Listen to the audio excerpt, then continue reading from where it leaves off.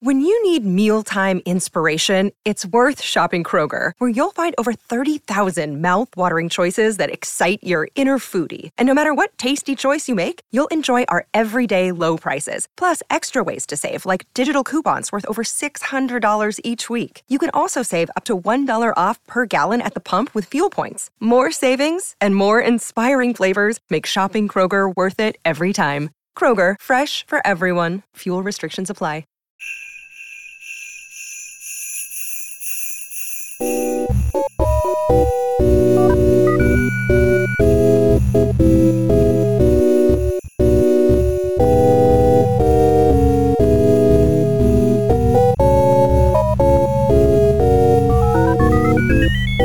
From Headstuff Studios in Dublin, welcome to Motherfucklore, a podcast about words, Irish words, and words from Ireland. I'm Derek O'Shea.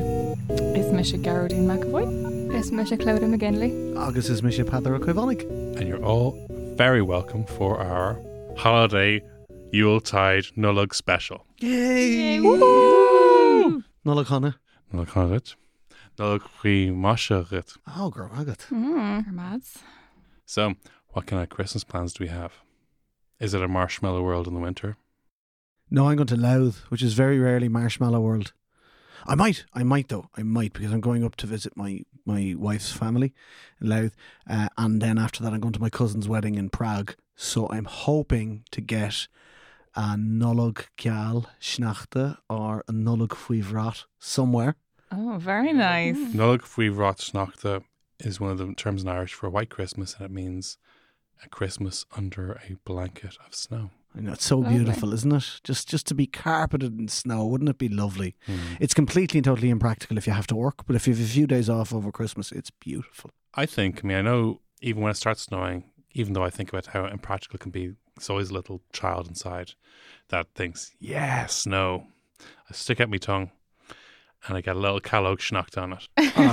Yeah, no, it is. There's something about snow, I think, for Irish people who aren't used to it. Yeah, it's the most, everybody reverts to a child like, oh my God, did it snow? Did you look outside? It snowed. And you open the curtain and there it is, that little pathetic bit of snow that gets us all excited. And you ring your cousins in America and they're breaking out snow chains and they're using a space heater to clear the driveway and salting the roads. And and they're going, oh, did it snow? How cute. Yeah.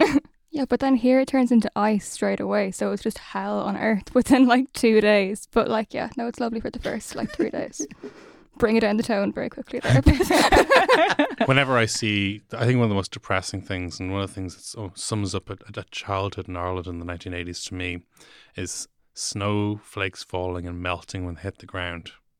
It's like this is like a metaphor for like our soccer team. The snowflakes of Irish grandparents. Is that it? Like? Yes. Yeah, but there's always that lovely hope that I think Irish people have that, it might stick. Maybe it will stick. Is it sticking? It's not sticking, but it might start to stick soon. Just keep watching. It's never a question of will it snow. It's will it stick. Yeah. It's like if Denmark draw with Russia, and if Russia Denmark.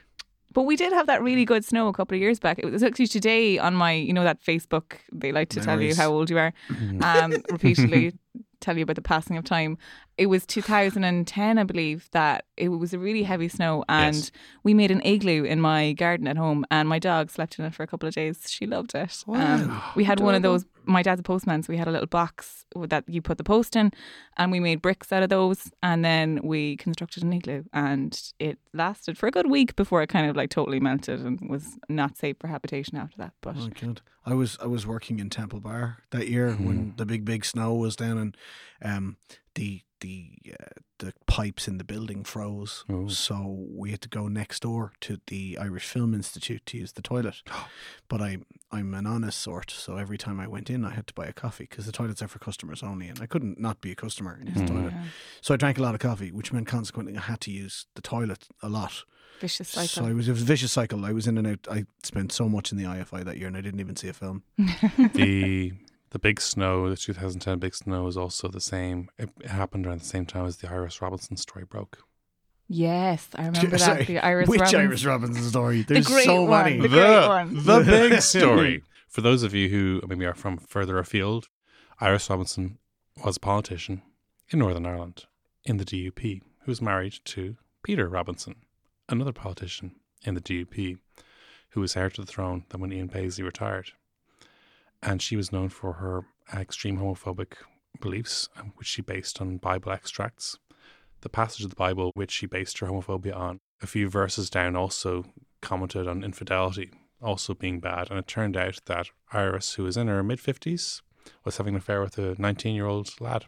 Oh, it doesn't matter what age. Yeah, he is. I mean, it's just the hypocrisy of it. More power to her. Iris for getting her bit, like. But it was just the fact that she had been so adamant about homosexuals being an abomination was her wording, and it was just like, I don't know if it was a deliciously smug moment, and I really enjoyed it, and I got a good go after that for a good while, because she was the exact same like Bible verse, and the punishment for homosexuals was the same as the punishment for adulterous, and it was just deliciously smug. It was just an alarming situation. It turned out it wasn't just the old knee shakers. She also financed and arranged for him to win a government tender for a coffee shop. Oh yeah, she wasn't just like, I mean, God, we would never really like get at someone that much for just being unfaithful to their spouse like that. Mm-hmm. We tut and we cluck and we, isn't that awful? But like, she was actually just genuinely corrupt. Yeah, like, that was the issue. Yeah, it was the hypocrisy and the corruption that was the major issue. But most important of all is it was a gas story. We all enjoyed it. We did, yeah. The misfortunes of others keep me warm on these cold winters. We could use another, gas story from Northern Ireland at the moment. Well, for a while we had a wood pellet story. They moved off the gas to the... That's not the same. You see, I consider that to be, it's almost... For me, that almost seems to be predicting a United Ireland. That's exactly the kind of low-level, championship-level corruption that, not quite Premier League corruption. It's just like low-level stuff. I don't know. It was pretty spectacular corruption in that you could see parts of Fermanagh from space because they were so warm at nights. Like there was just they showed this infrared map of Ireland, the island, and basically parts of Fermanagh and South Tyrone that were benefiting from the RHI Cash for Ash scandal were glowing. That was the lad flag Bible photoshopping shitpost. No, I know. I saw the Photoshop where they lit up the whole of Northern Ireland and all that. But there was a temperature gauge taken of the island of Ireland, and there were parts of Fermanagh and Tyrone that were supposed to be uninhabited that were lit up like Las Vegas. Like, I know I'm all for like environmental protection and that, but like I'm jealous of that because I love being warm. I love going home to Laois where there's a big dirty fire and I just sit in front of it and laud the heat. It's just so nice. I hate living in my Dublin apartment that doesn't have an open fire for me to burn all of these awful fossil fuels. I love it so much. I'm very jealous of their heat in Tyrone and Fermanagh. There's something about an open fire, isn't there? There's something about a turf fire. And just, and particularly at this time of year when it's cold outside, when the windows are frosting up, and you're decorating the tree, bit of dusty Springfield on the radio coming back, And the crackle of wood as it snaps and burns in the open hearth. There is something like that, and when you're putting a decoration on the tree just as the door opens and a family member walks in and you smile at each other. I have a lot of a very different experience. I just stand with my arse to the fire, like roasting myself. She've bad circulation. She've bad circulation. Till it's too hot to stand there anymore, and then my trousers are a little bit painful, and then kind of like waddling around. But like we all do that in turn, and then they're like, "Get away from the fire, you're blocking the heat." And then bad circulation is the argument. Yeah. The beautiful image that Derek just conjured up and Guardian just ruined, obliterated. Yeah. Sorry about that. It's why like we don't say home sweet home in Irish. We say Níl Tinton where the Hinton Féin, and the Tinton is the fireplace, the mantle, and that is the centre of the home place where you feel most welcome, where you feel most warm. And it's lovely. I love an open fire. I'm an environmentalist. I shouldn't love an open fire, but I love it. I read a brilliant article by George Monbiot a couple of months ago where we're being conned into thinking that we need to tackle environmentalism all by ourselves, whereas in fact it's governments and corporations that need to be made to do it. So that's my logic for still having an open fire in the 21st century. To be honest with you, I'm burning a lot of biomass that I just cut down in my own garden, so I'm also using that one as an excuse. Yeah, that's a good excuse. I like that. Yeah, there was a Datach, obviously meaning smoke, also was a synecdoche for a house, for like a hearth. The idea was that, like that a place where the smoke came from was a household, that there people shared a fire, and that was what made them a home. And that's one that predates the idea of any kind of organised settlement in Ireland, because we wouldn't have had towns or cities until the arrival of the Vikings in the late 800s, early 900s. That 988, exactly. No, that was Dublin. That was Dublin. But to be fair now, there is strong archaeological evidence that they had a huge settlement in Annagassan in County Louth even before Dublin, even though 988 is a little bit of an estimation. It was one of the greatest tricks Dublin City Council ever pulled. Was like, lads, we need to celebrate Dublin being around about 1,000 years old. Let's do it right now and declare it to be exactly 1,000 years old. It was great. Dublin was great in 88. I was in school at the time, and I just remember it was a really, really big deal, and everyone was into it. And the people who weren't into it, the real, what I call the 2001 millennials, well, actually this, yeah, just enjoy it. Yeah, it was something, and everyone got behind it. I remember, like, a teacher of ours, he made a booklet of all these old Dublin songs, and we all learnt them off by heart. And my mum found out we were learning the words Tomonto, and we didn't know they were double entendres. We didn't know they were single entendres. Single entendre. Like, he took his mat and lost her up in the Furry Glen. Yeah, it's a phenomenal song. And then actually, years later, I was living in what would have been Old Monto. Yes. Where were you? Up in Fenian Street, around that neck of the woods? Around that neck of the woods, yeah. And it was. It's all gone cool now, it's all offices now. It's all avocados and giant glasses and repeal jumpers now. Anyway, Clodagh, Christmas memories. What was your earliest Christmas memory? My earliest Christmas memory? Probably when I was about 5 or 6 and getting Sylvanian families, and my dad struggling for hours to construct it in the kitchen. The poor man trying to make this plastic windmill, and then me like nearly in tears not being able to play with it. But we got there eventually. Sylvanian families are fantastic. They are the best. I would happily play with them still, honestly. And they're so timeless too. Like, I mean, I've passed all mine on to my cousins now and they still love them, so they're really, really fantastic. Do you still get to play with them? No, I don't. I'm considered too old now. You should go and visit your cousins. Yeah. It's the only reason I want kids. I always wanted Sylvanian families, but my stupid gender normative parents.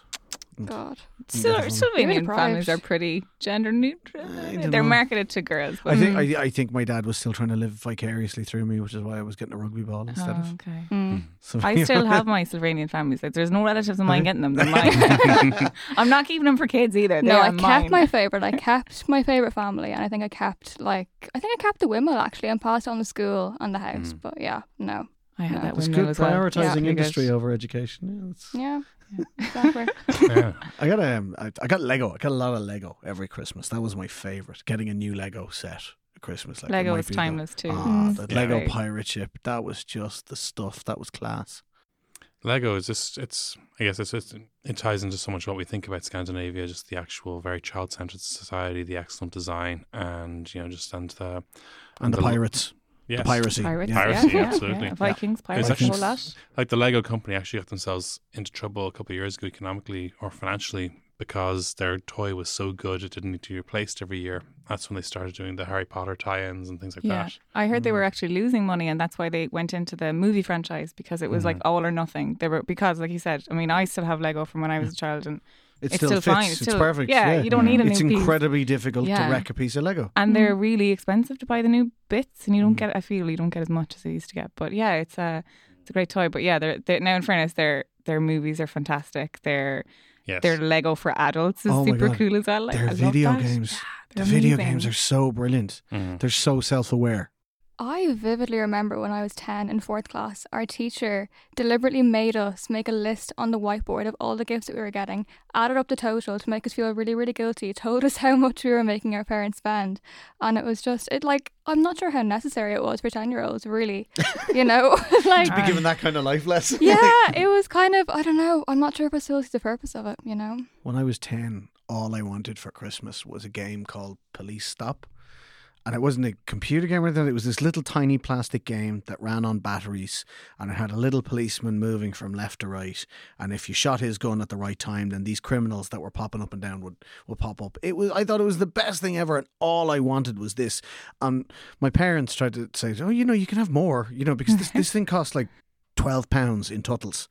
Where I was like, you could have a little more than that if you want. And I was like, nope, all I want. And my parents, being dutiful and good parents and all that, went and spent way more than that on all other sorts of crap, as well as getting me this little plastic police stop game. And all I wanted was that police stop game, and I played with it for weeks and weeks. I don't think I opened anything else they got me that Christmas. And they didn't realise that I had no clue as to the value of money. Like all I wanted was this little game that I could play away with. And I think kids don't realise that it's for better or for worse.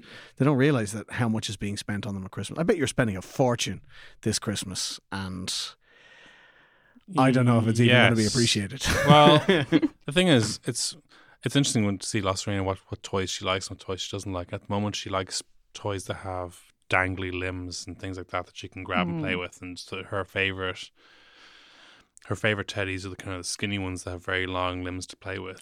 And it's interesting. She also has a kind of toy piano, and she loves whacking it against the wall and playing it as well. And so she really enjoys that. And also, we have a rotating lampshade as well, which has woodland creatures on it, and she likes pointing at the woodland creatures and laughing. That's so cute. Just like Sylvania family. It's Chris Judge, the Irish artist, is it's one his design, and it's excellent. Beautiful. Yes, you are going to spend a fortune at Christmas. They're worth it. Yeah, it's totally worth it. Yeah. I'd go into debt at Christmas time. I just love Christmas. I love buying gifts for people. I have really elaborate wrapping gifts protocols. I can't do it all at once because they take so long. Like I have half of them done now, and I have a theme every year, and it's really elaborate. I got ribbons and bows and everything, and I will make my own Christmas tags. Yeah, I take it to the next level. You're organised. Yeah, I am organised. Yeah, I just love Christmas presents. Yeah, I bought last year. I bought my boyfriend. His birthday is Stephen's Day. Really inconsiderate. I might point that out. So I bought his Christmas present in June of last year. Now, in fairness, I did buy him. Do you remember that Nintendo?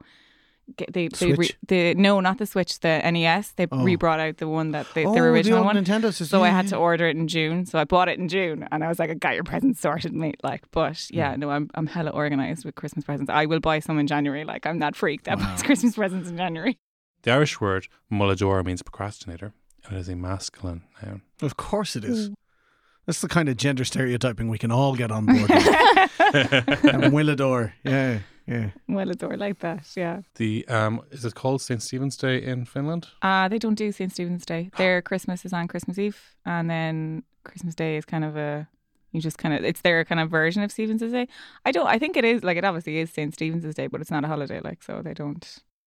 Can you tell us about the Finnish present givers? Yeah, Finland is if you've ever met a Finn, you'll understand now once I explain this why they're so dour and hate having the crack, because obviously there's an innate connection between Santa Claus and Finland, and their Santa Claus joulupukki means like Yule or Christmas goat, and it was this guy he was a pagan guy, and he would turn into a goat, and he would have a sleigh but with goats, and he would take away children if they were bad, and he was like the antithesis of crack. He was is the goat of no crack. Yeah, riding his goat sleigh. But he would take children away if they were bad, so there was an incentive to be good, not for presents, but because you were going to be kidnapped. As opposed to our Santa, who just, if you're bad, he just encourages the further use of fossil fuels. Yes, exactly, which is not a good thing. We should protect the environment. Should protect the environment, not take coal. Eventually they did switch it over, but I went to Lapland recently about 2 years ago, and it's the greatest thing I've ever done. I cried for about 20 minutes after I met Christmas time? Yeah, I met Santa and I cried, and I couldn't cope with my life. It was just an emotional wreck. But on the way to see Santa Claus, you go through this little hallway of horrors where you see all these depictions of joulupukki, and he's got this creepy goat thing. It's a little bit like the Wren Boys, kind of dressed up in we talk about Wren Boys. Yeah. we be talking about Wren Boys. Yeah. So it's a little bit terrifying, and you have to go through this awful hallway, and then you're around the corner and Santa Claus is there, so it's fine. But yeah, you got to go through that creepy bit first to get to him. But yeah, it's kind of a different metaphor holiday for life, really, isn't it? Yeah, isn't it? Go through the creepy bit and get to the Santa bit. I have two questions about joulupukki. He's a goat riding a chariot with other goats. He's not a goat when he's riding the chariot, I think. He turns Does into he have a goat head? He does. Is he like the meta goat? Kind of a creepy sort of goat. It's not like a cute goat, like a scary goat. A bit like goats. Puck Fair kind of goat, like the guy with the top. The- Yeah. Yes, okay. And my second question, is I was thinking when I heard Yule Puki, I was thinking obviously either Puka or a Puck, the actual goat as well, or possibly Puka. I was thinking Yule Puki, maybe there's a connection between Puka or Puck there. I mean, yeah, he would probably, if we had him in Ireland, he might be a Puka or a she or something. But yeah, there's definitely a connection between Puck and Pukki. That's just a Finnish way of pronouncing it differently, I'd imagine. Puki. Yeah, Pukki. But yeah, it's quite, when you said it to me that Yule and Puka, I thought it was quite nice, and I do like when there's connections like that between the two languages. But yeah, he's no crack, and I think he would be definitely a Puka or a she if he was in Ireland. In Ireland, of course, he is Daddy Nollaig. He is Daddy Nollaig, or I think I was talking about this on Twitter with a few Irish-speaking friends, and it seems that Daddy Nollaig is quite a recent way of describing Santy. Yes. Or Santa Claus, as he would have been. And it comes directly from the English Father Christmas. Mm. And strangely enough, my grandmother in Waterford, she's in her 90s now, and she would still refer to Santa as Father Christmas, which is quite unusual among Irish people to say Father Christmas. It's very common in Britain, but not as common here. But yeah, Daddy Nollaig, kind of a recent retrofit of the name. It's not from Père Noël, no? It doesn't come directly from Père Noël, no. The Daddy Nollaig, definitely the influence is from Father Christmas, from the British. And because we do have San Nicholas as well. San Nicholas, yeah. But more commonly these days, you go to Connemara, it's Santi. Yeah. S-A-N-T-A-I Fada. Santi, not Santa, Santi. Santi. Yeah. Tá Santi teacht. Yeah, I like that more so because it's unique to Ireland. Even in English, I would, as a child, always it was Santi. Santi, And, yeah, always Santi. And I quite like, because I think it's unique to Ireland that you don't hear other countries call it Santa Claus. In the US or the UK, it'd be Father Christmas or Santa. Mm-hmm. But yeah, I quite like that. It's a little bit Irish and unique to us. I have another Yule Puki question. Okay, go for it. I think we all have lots of Yule Puki questions, but it's how do we formulate them? On the Finnish news, do we get do the newscasters give an account of Yule Puki's current movement? They don't. It's a different system. So in Finland, Yule Puki doesn't come in the way he comes to us. He comes physically to your house. He visits you. So he will arrive to your house and he comes up the stairs to your house and comes in and puts the presents there, and you can see him, and then he leaves. And then everyone's a little bit frightened because it's Yule Puki. And the kids kind of stay away from him, and he doesn't say much, and he just comes and he goes, and he comes on Christmas Eve, obviously because he's in Finland and that's where he lives. So in Lapland up there in the North Pole. So it's easier to go there first, and then he goes to the rest of the world. So he goes to the kids' houses in Finland. So they don't track his movements because he doesn't leave technically Finland, the way he leaves for other countries. But yeah, that's how they do it there. It's a little different, and they are not as big into Christmas they're definitely not as big into Christmas as I am. I think I was the most excited person about Christmas when I lived in Finland. They're quite excited about the Christmas markets and glöggi. It's like their mulled wine, but it's mulled vodka. Wow. And like, what are they in English? Those little gingerbread crackers. They have those together. They're quite nice. And they're into that kind of thing, less so much the kind of Christmas. They put up their Christmas tree like the day before Christmas. So they're not that into it. I can get down with that. I can get down with that.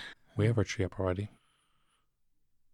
Well, I mean, yeah, it's the 22nd of December or something. Yes. Yeah. It is. It's the 22nd of December, so yes, absolutely. One of the things I'm sure, hopefully, maybe some of the people listening can relate to this, is when your first Christmas, when you have a child who is of crawling age, who likes grabbing stuff and shaking stuff and throwing stuff around and laughing at it. It's interesting, but at the moment, so far, La Serena has been very well behaved around the tree, and the tree has been very well behaved around La Serena. They've earned each other's respect, and it's been a wonderful. Bit of mutual thing so respect far. when you're in the tree is the way to do it. Like, yeah, I think so. So that's a big thing. I love Christmas. I genuinely love Christmas, but I come across as a Scrooge because I just hate doing all the things that I love Christmas more than any other time of the year. I love the weather. I love being close to family and around a roaring open fire and visiting friends. I love going for scoops on Christmas Eve more than anything else in the whole world. But yeah, I don't like putting up my Christmas tree. It's a pain in the rear end. I don't get a real Christmas tree. We have a plastic one in the attic that we've used for the last 10 years because it's just easier that way. My favourite thing to do, putting up a Christmas tree. I did mine in my I can apartment pay you in to Dublin. do mine. I will. I will pay you to let me do that. Yes, deal done. That could be a thing. It's like the Boy Scouts who put up people's tents at Oxygen. Yeah, but you'll do a good job. Yeah, I will. Yeah. I actually don't want your input. I don't want you to be near it. I feel like you would wreck it. I need creative control. We're going to take a quick break. Don't flip.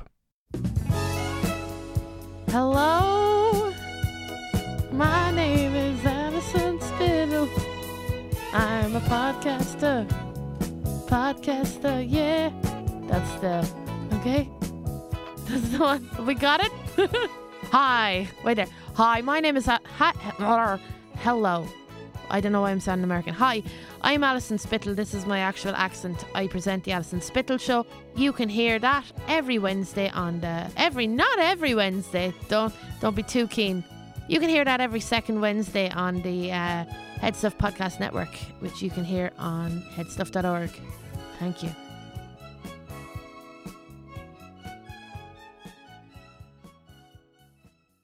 I want to ask people their favourite Christmas-related Irish words. Oh, I have one and I don't like it in reality, but I love the word. It's marog Nollaig, which is Christmas pudding. Oh, that's nice. I'm just loving marog Because Nollaig. like, puddog is a pudding usually, but at Christmas time it's a pudding. Yeah. It's a marog Nollaig. Yeah, I love it. I like that. It's quite nice. Another quite good one is Pléiscog Nollaig, which means Christmas cracker. That's quite good because Pléisc is explosion, isn't it? So that's really, it really gets the energy little of the Christmas exploder. Yeah, Christmas bam. I like that. Pléiscog is a feminine word. Yeah, I like that. Whoa, explosive. Yeah, no gender stereotypes there, is there? My favourite Christmas-related word actually doesn't relate to Christmas Day. It relates to the day after, which some people from some cultures call St. Stephen's Day, some people from some cultures call Boxing Day, and in Irish it's Lán Drolín usually. So Lán Drolín is my favourite one, the Wren Day. And, you mentioned we talk about the Wren boys earlier on. One of my favourite Christmas traditions doesn't happen on Christmas Day, but I love when the Wren boys are going hunting for the Ran, as I'd called it growing up in Dublin. But I think it's fantastic. We've started to revive the tradition in Clondalkin, where I'm from, over recent years. So it's great. You just go for a pint on Stephen's Day, and the Ran boys come into the pub looking to collect. It's like the old Dublin Christmas tradition of looking for help for the Halloween party. Yeah. You know what I mean? Only imported to Christmas or to Stephen's Day, the Wren Day. And I love it. Fantastic, because there's crack, there's music, there's dancing, there's all sorts of shenanigans, and you just try and help the lads have a sesh. It's good. And the Ran itself is clearly has profound pagan roots. It's the trickster god. Yeah, it is. Pagan roots, and kind of in a microcosm, why we celebrate Christmas at this time of year is because of the December solstice in and around the 21st or 22nd, the shortest day of the year, the death of the old sun, the birth of the new sun, Lu returning to the earth and rising again the next morning. So that was the festival. It was you're halfway between Samhain and Imbolc, so you're halfway through the darkest period where you're relying on your stores. You can't eat fresh meat, you can't eat fresh vegetables. You've put all your food away. In the old Celtic times, you put all your food away for the winter. You're surviving off that, and this marks halfway. You're nearly on your way back to being able to plant again. And we've imported it then. So when Christianity came, they said, well, we need to celebrate something around this time to take it off them. And likewise, the Wren, it was the trickster god. It was the embodiment of, the trickster god in Loki, for example, in the Norse tradition, the Norse and Danish tradition, which huge influence here in Ireland, and then they came up with some silly story about how the Wren was hiding in a bush when Saint Stephen was martyred or something like that. So that's why it's now a Christian tradition as well. This is the thing that the early Christians, what they did was they created stories that were metaphors for Christianity defeating paganism, like St. Patrick killing snakes and St. Stephen being shopped out by Wren. The other big Irish connection, special Irish connection to Christmas is Cromwell banned Christmas. Did he? He did. What a... You know why? Sorry, Brian. Jeez, I was annoyed when he murdered every man, woman and child in Drogheda, but banning Christmas, now that's just too far. It doesn't surprise me one bit though. It sounds like something Cromwell would do. Oh yeah, and you're not having Christmas either. To hell or Connacht and no Christmas. It's like that line in Robin Hood, Prince of Thieves. Cancel the kitchen scraps for lepers and orphans. No more merciful beheadings. And call off Christmas. Speaking of which, what is your favourite Christmas films? I have a lot of feelings on this, but I actually watched my favourite Christmas film yesterday. I had every intention of being productive yesterday, and then I turned on the TV and Miracle on 34th Street was on. Which version? The newer version, the 1994. Yeah. No joke. That is the reason I wanted to become a lawyer. Like, I wanted to save Santa Claus. Like, now, subsequently, I have not become a lawyer, did study law, but didn't go down that route. And watching it now, I can't get past the evidential law, like, holes in that plot. Like, why did they have Santa Claus defend himself? What kind of archaic system is this? But anyway, that was genuinely my favourite Christmas movie of all Christmas movies. I love it. The original one does appear to have been a satire on the legal system, the actual way that the law is presented. I mean, well, it's great that they won and obviously Maureen O'Hara's in it. That's fantastic. But it's an interesting film. I recently read Mara Wilson's autobiography. Oh, she's fascinating. She was really fascinating. And particularly talking about that film. Yeah, I think the newer version is more a commentary on late stage capitalism than on the American legal system. But it's very interesting. Yeah, I like the movie. How about you, Clodagh? Favorite Christmas film or a film that tends to be on at Christmas time? Probably either Elf or Love Actually. I'm not going to lie. I think Love Actually is great because it counts down right from the beginning of the Christmas period. It's like 8 weeks to Christmas, 7 weeks and it's like you can watch it in November without feeling guilty or without being like given out for being too Christmassy too soon. Not that you can ever be too Christmassy too soon, but you know, apparently you can. Our Taoiseach also enjoys that film, I believe. Really? Oh yeah, I've heard that. Apparently it was the reason he wanted to become a Prime Minister was so he could visit 10 Downing Street. Patter's fuming here in the corner. Look, you don't get to shit on him when you took selfies with him. He did. I did. He came to our pop-up Gaeltacht. I took a selfie with him. He walked in the door. I gave him a sign. I said, "Hold that." Snap. Took a selfie. No, listen. Hey, I will sell anything. And I have no crowds here. It's just like there was a little bit of an embarrassment. It was his first trip abroad as Taoiseach. He went to Downing Street and said, "What do you think about the importance of being voted into Downing Street?" And he says, "It's quite like Love Actually. That's my favourite film." I was like, But that said, fair play to him. But he's so relatable. He is so relatable. Those socks. No, look, Leo came to our pop-up Gaeltacht and he stayed for hours and he spoke in Irish and he hung out. He was great. He was really cool. So fair play to him. I'm not even going to criticise him. My favourite Christmas movie, LA Confidential. What? Yeah. It is a large portion of it set at Christmas. A huge it's portion. Very It's good. a great movie. It's fantastic. A critical portion of it, and similarly, mine would be Die Hard. Die Hard. Yeah. I have a fundamental issue with people who say Die Hard is a Christmas movie. Let's hear we'll it. move on from Die that. Hard It's is a not a Christmas Christmas movie. movie. Die Hard is It a just Christmas takes place at the Christmas period and is on TV at Christmas time. But okay, It's about a man who sacrifices himself so that others may live. But you can watch it at any time of the year. You can watch Elf at any time of the year. Yeah, but like it's a Christmas movie. So would you put it like in the Sound of Music category? That Yeah, Sound I of would, Music yeah. isn't a Christmas film. It's And a movie associated with Christmas. Mary Poppins, like you can watch that at any time. Charlie and the Chocolate Factory, yeah, those are. You don't get your favorite movies is wrong. Okay, your opinions are wrong. I always associate James Bond movies with Christmas. Really? Yeah. Always actually. a James Bond movie or 6 on at Christmas time. I associate them with bank holidays. Yeah, actually, RT always take the biscuit and put on like 5 on a bank holiday. Yeah. What's on this bank? Oh, Goldeneye again. Yeah, Great. misogyny, just more misogyny, More sure. So in Die Hard, obviously Bruce Willis's character is John McClane. Is McClane in this context a student, or is McClane? This been interpreted 2 ways. The surname. Yeah, so it has, and it depends on whether you believe it's Scottish or Irish. And I mean, look at him. Obviously, he's Irish. So cool. Sister Teresa called me Mr. McLean in the third grade.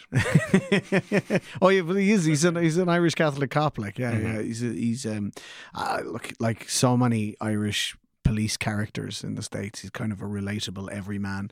I think though the problem is like Die Hard 1 is brilliant. Die Hard 2 is pretty brilliant as well, and still a Christmas movie as well. I think once they started moving them away from Christmas, that fundamental connection with the spirit of goodwill to all men, once they started to move them away, it started to weaken. Yeah, like Die Hard with a Vengeance is still a good movie. Sure, it was the issue. They didn't bring in the Christmas. That was the problem. That was the problem. They kept it grounded by keeping it at Christmas time. You know, Die Hard was a beautiful franchise while it was related to Christmas, and the more recent Die Hards have been god awful. Do you want to hear my Finland connection to Die Hard?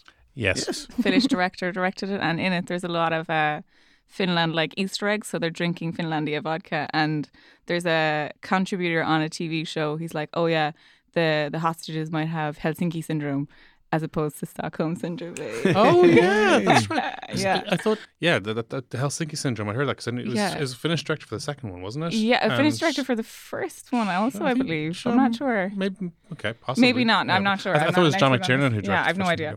But there's a. Yeah. I remember Helsinki syndrome actually, and because then someone actually corrects him when he says it isn't Helsinki, Sweden, it's Helsinki, Finland. Yeah, that's it. Yeah, you can't watch that movie in Finland without getting a running commentary of all of the things that are like mildly related to Finland. Oh yes, this is also a Finnish person. Just a Finnish friend slapping on your shoulder and here, this.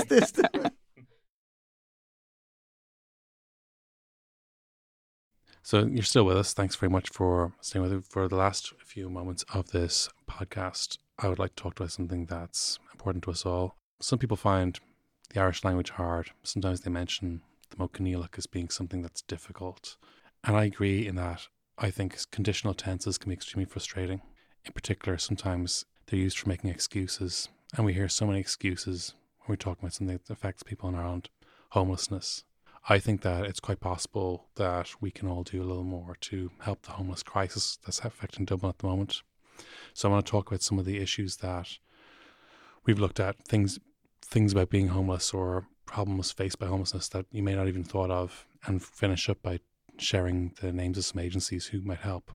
Sometimes I've met people who've enjoyed the podcast and they've said, I'd love to buy a pint. And instead of buying me a pint, maybe you could donate the cost of a pint to one of the agencies we're going to name at the end of the show. Banner, being homeless is expensive. Yeah. This is the kind of the problem, and it speaks to a social theory called cumulative disadvantage. And the idea is if you're disadvantaged to the point where you're homeless, then you need to eat and you can't afford to cook at home because you don't have a stovetop. You might be in emergency accommodation. You might be in a shared hostel. You might be living at a friend's house where you don't have full access to the kitchen and the like. So you've got to eat out, or you've got to get takeaway. You've got to do something like that.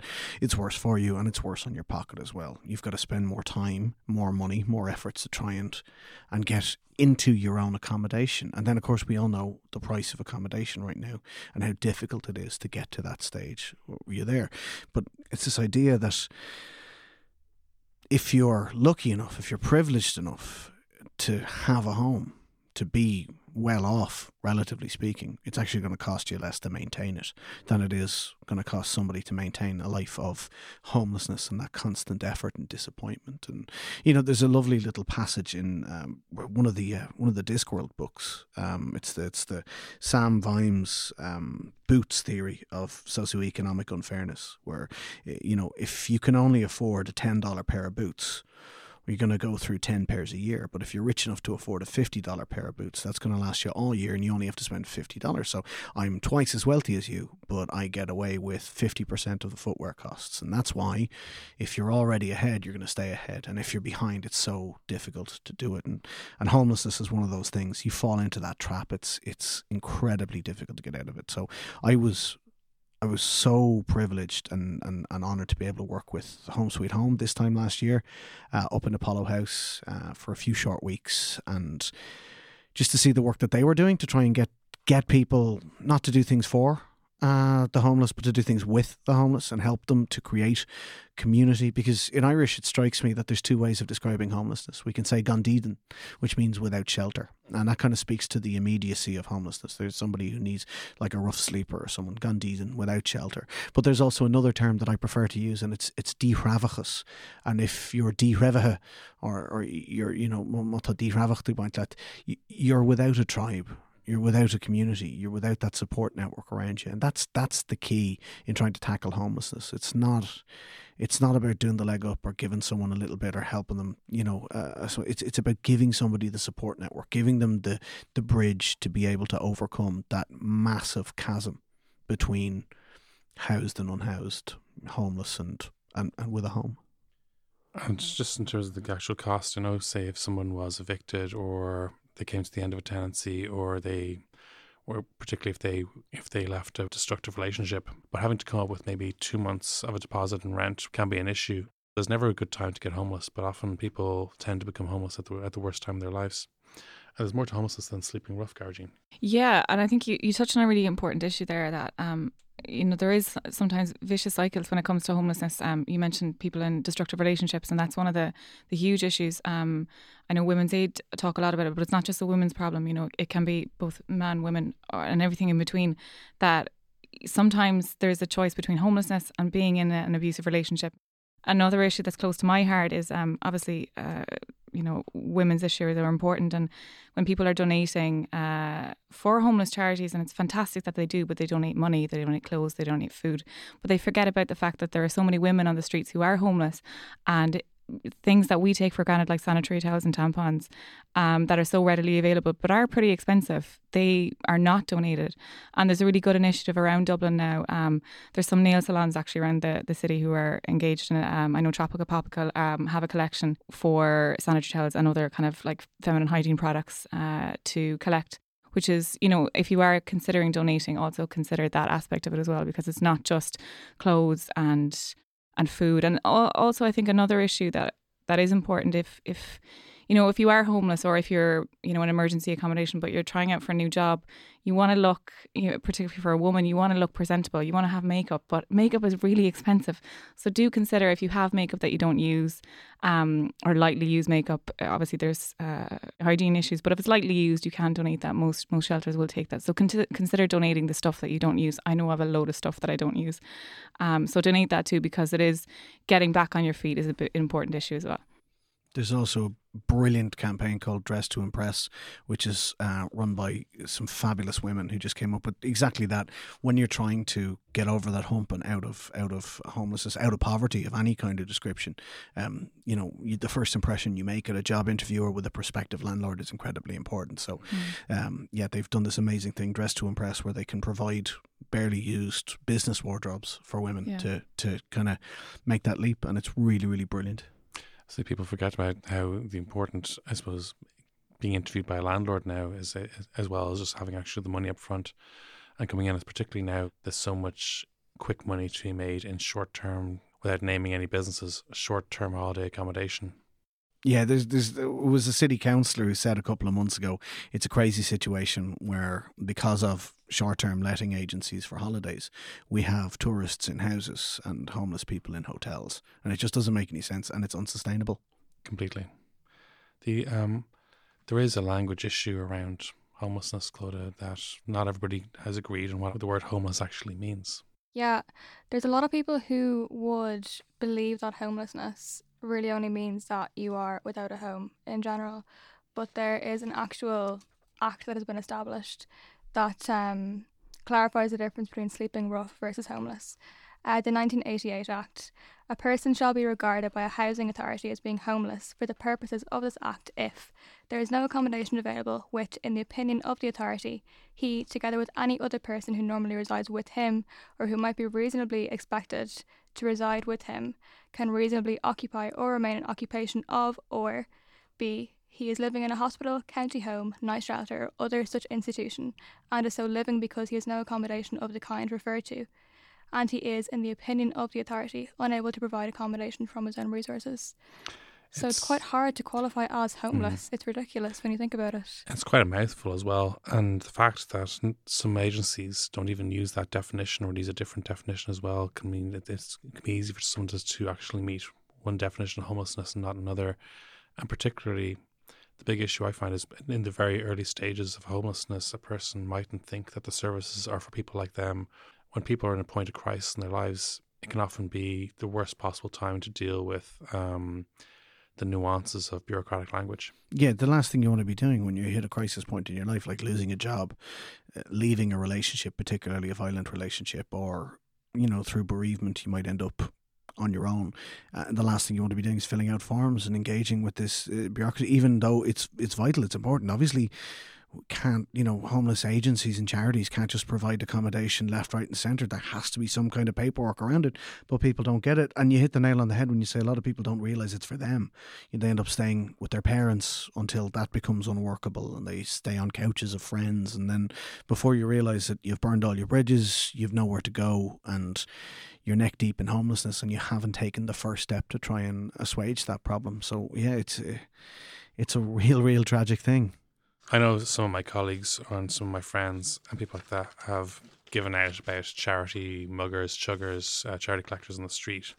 And if you don't like them, I would encourage you to support charities directly and show that the business model of actually going to the website and donating directly works. It can't hurt. Mm-hmm. And I would now, before we go, I'd like to mention a few agencies who might help. I'm going to give their contact details and their websites. And I'm going to start with Focus Ireland, which is focusireland.ie, and they have a direct donation line, which is 1850 204 205. And then there's the Peter McVerry Trust, who do some great work, and you can visit their website at www.pmvtrust.ie, or their contact number is 01823 0776. And there's also Simon Communities. They're also a fantastic organisation, and you can contact them on simon.ie. And emergency accommodation in Dublin, a lot of it is provided by Merchants Quay. So if you ever spot anyone in crisis, any rough sleepers or anything like that, you can reach Merchants Quay at mqi.ie or 01524 0139. And finally, there's an agency, Inner City Helping Homeless, which is entirely volunteer run. And they receive no government support at the moment. And their website is www.innercityhelpinghomeless.ie. So thank you for allowing me to go on this additional talk. I want to thank everyone for supporting the show all through the year. And I hope you all have a wonderful Christmas. Take care of yourselves and each other. And we look forward to talking to you in 2018. Nollaig chana dit. Nollaig chana. Nollaig chana. Nollaig chana agus Aveline fwy hain agus fwy washe.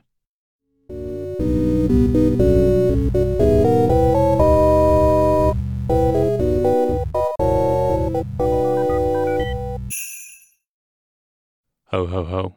Dar again. Thank you so much for listening to today's episode. It means a lot to us. If you enjoy the show, please do like it and rate it and review it on iTunes or wherever else you get your podcasts, and subscribe and tell your friends all about it. If you have any questions, queries, comments, corrections, or conundrums for the show, you can contact us by email at motherfucklore@headstuff.org or on Twitter @motherfucklore. Thank you so much to Brian for producing the episodes this year, and to Kirsten Shield for doing the artwork. Motherfucklore comes out every Friday on the Headstuff Podcast Network. If you can't wait that long for your podcast fix, Headstuff makes some other shows.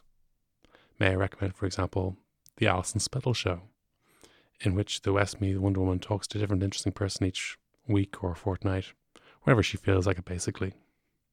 So thank you for all your support during the year, and Nollaig chana díobh. This has been a production of the Headstuff Podcast Network.